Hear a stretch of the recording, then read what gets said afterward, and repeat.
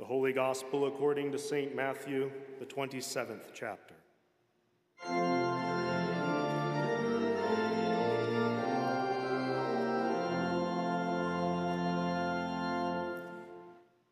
Now Jesus stood before the governor, and the governor asked him, "Are you the king of the Jews?" Jesus said, "You have said so." But when he was accused by the chief priests and elders, he gave no answer. Then Pilate said to him, "Do you not hear how many things they testify against you?" But he gave him no answer, not even to a single charge, so that the governor was greatly amazed. Now at the feast, the governor was accustomed to release for the crowd any one prisoner whom they wanted. And they had then a notorious prisoner called Barabbas. So when they had gathered, Pilate said to them, "Who do you want me to release for you, Barabbas or Jesus, who is called Christ?" For he knew that it was out of envy that they had delivered him up. Besides, while he was sitting on the judgment seat, his wife sent word to him, "Have nothing to do with that righteous man, for I have suffered much because of him in a dream today." Now the chief priests and the elders persuaded the crowd to ask for Barabbas and destroy Jesus. The governor again said to them, "Which of the two do you want me to release for you?" And they said, "Barabbas." Pilate said to them, "Then what shall I do with Jesus, who is called Christ?" They all said, "Let him be crucified." And he said, "Why? What evil has he done?"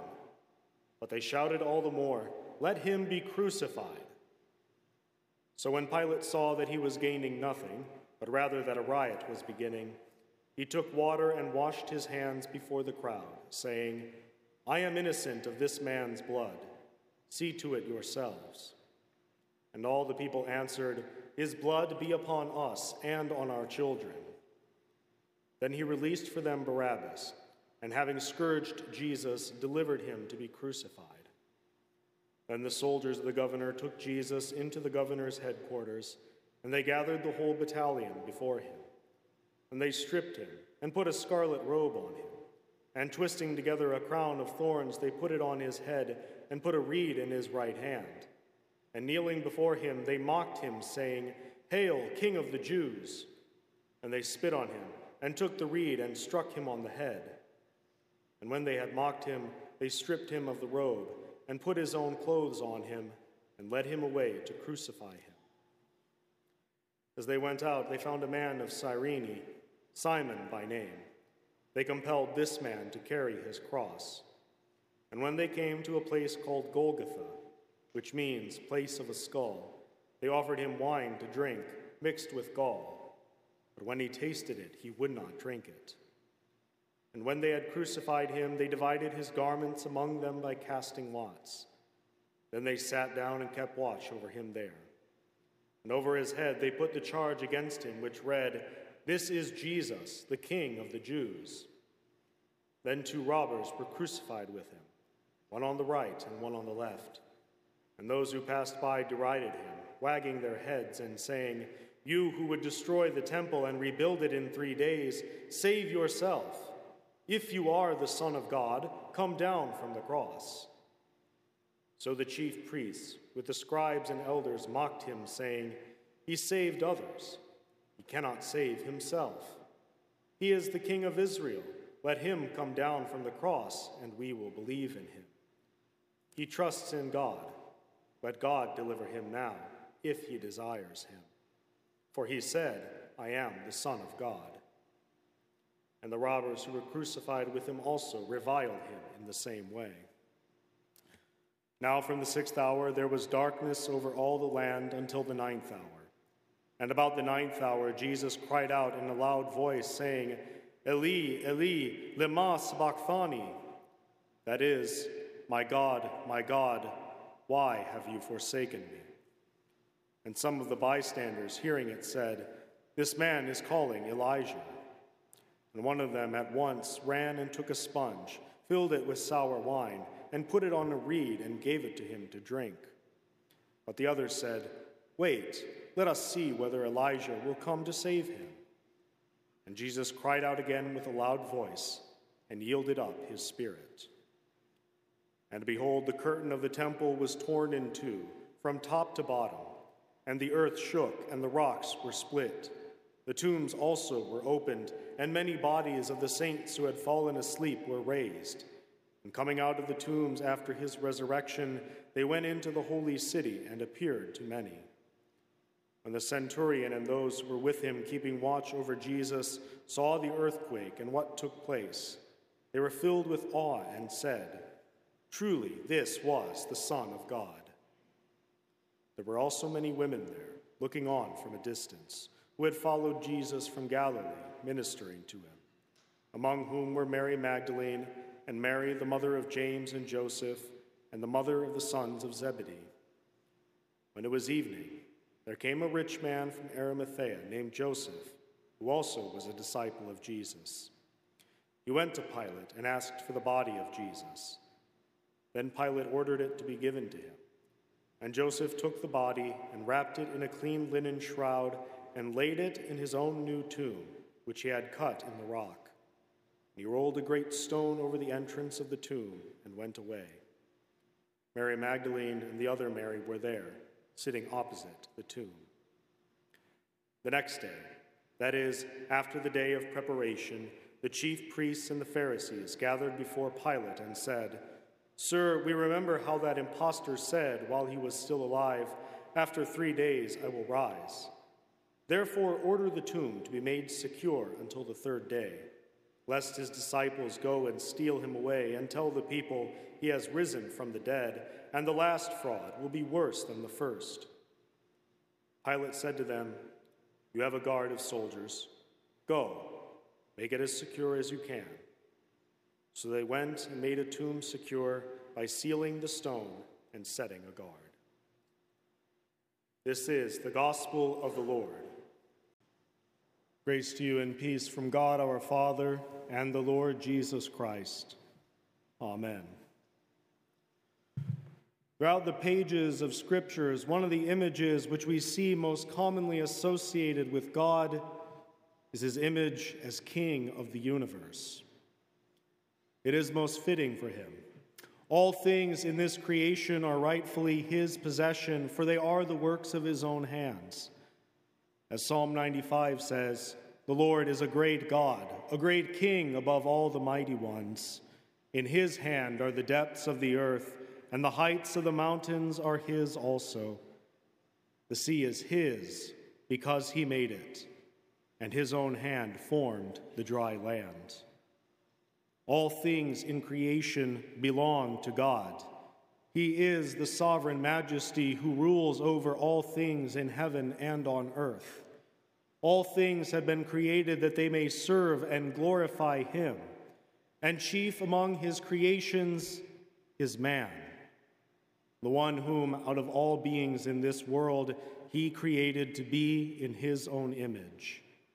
Man, whom God endowed with princely virtue to be made in his own image, the one who was the co-ruler with God of this creation, the one who stewarded the creation that God had made in his own name. We ourselves, made in God's image, made to reflect his glory in this world, and endowed with all the due honor and dignity that comes from that image which we bear. But for our sin has cast all of this aside. Our sin has robbed us of our princely virtue. Our sin has set us and the entirety of the creation against God, against his will and his ways, into the perversion and corruption of our own flesh. We lust over that which is contrary to God's word. We desire that which God would not have. We assume for ourselves the throne that is due rightly only to God. We must understand this about our sins. Our sins are not casual mistakes.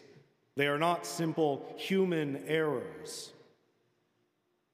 They are acts of rebellion, acts of sedition, acts of usurpation against the goodness of God, whereby we seek to claim for ourselves rights that do not belong to us, to put ourselves in God's throne, to grant ourselves the dignity of master, and to take away from him that which rightly belongs to him.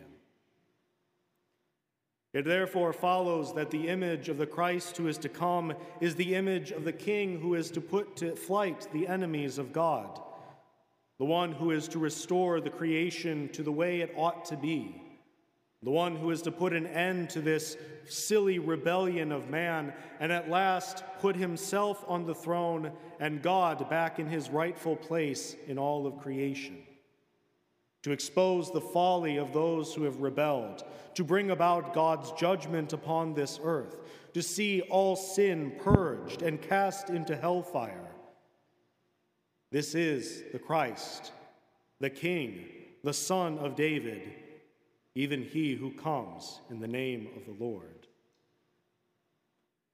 What we read of today is Christ's kingly procession.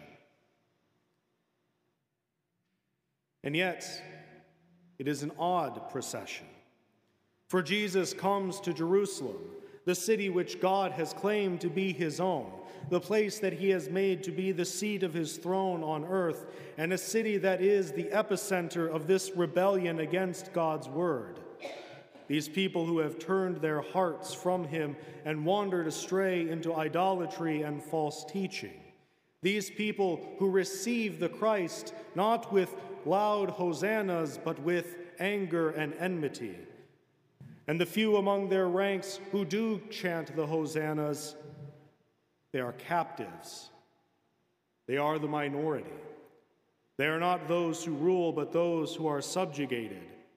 Their cry for the king is not the heart of the city, but rather their proclamation is distinctly at odds with what Jerusalem would have. Jerusalem is the seat of the rebellion. Jerusalem is the heart of this enmity of man with God.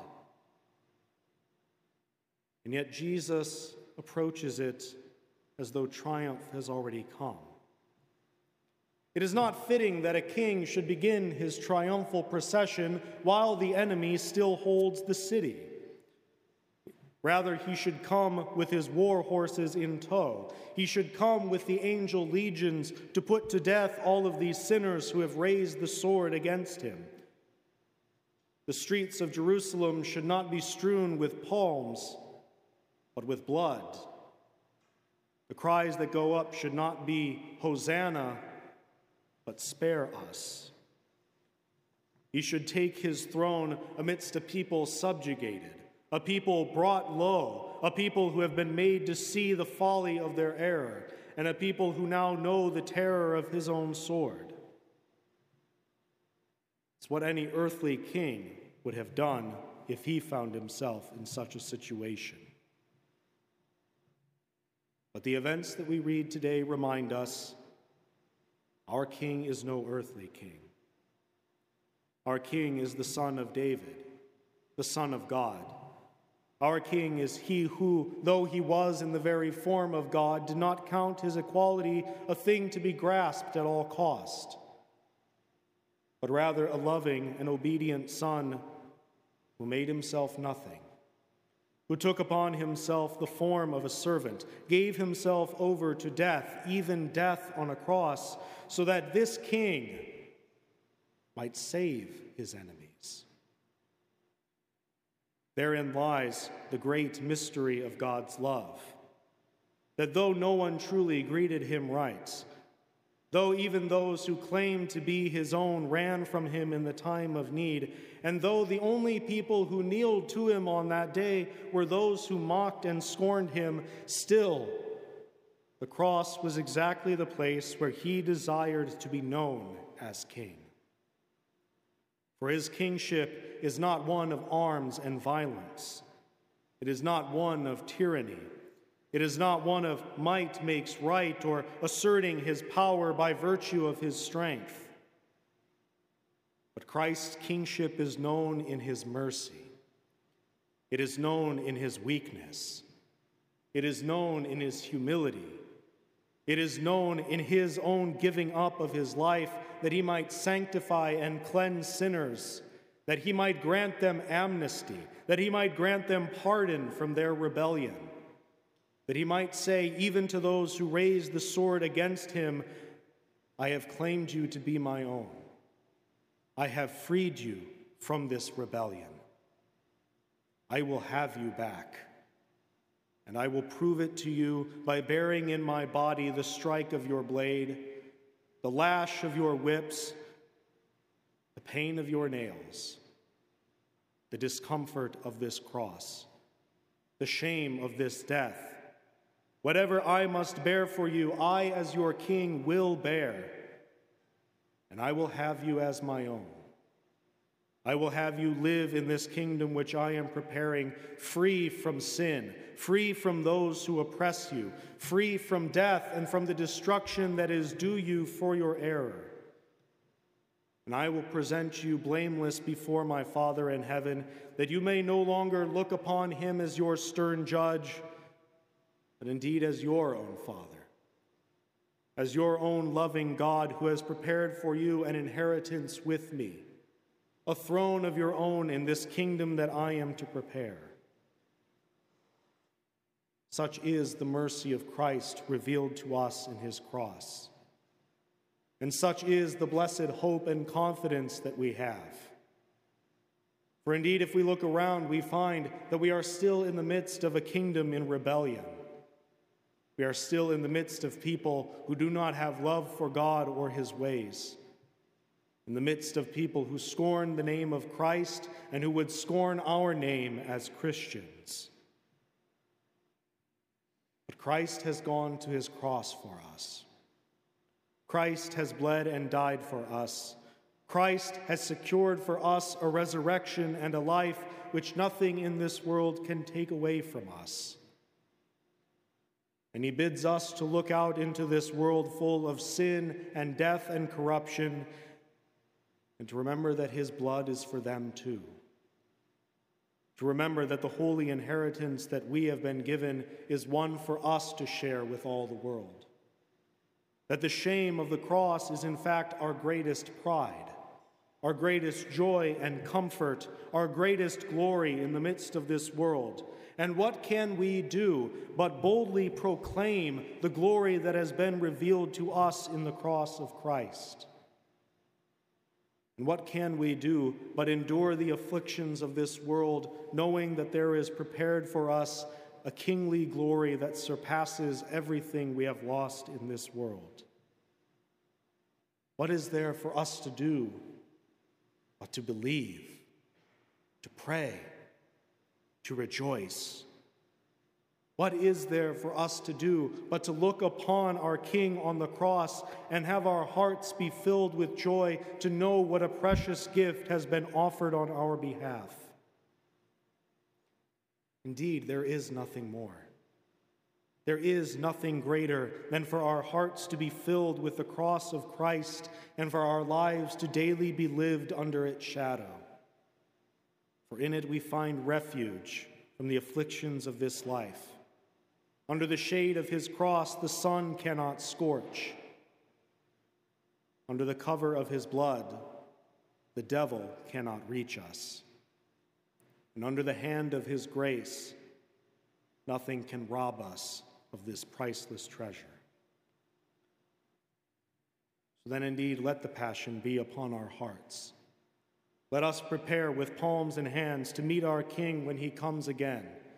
Let us prepare to meet him with our own hosannas. Let us prepare to stand before him as those redeemed by his blood, as princes of his retinue, ready to meet him with all joy, ready to take our place in his throne and acclaim him as our God and Lord, to the glory of God the Father.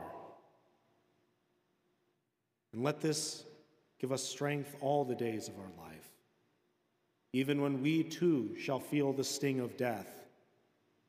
For we know that our King first felt that sting, and he has forever dulled its reach upon us. So that anything, whatever we lose, whether it be the comforts of this life or even our very breath, we know that all things are commended to our Lord, and that as Jesus gave his life for us, so too he gives his life to us. Amen. In the name of Jesus, our only hope in this life and the next. Amen.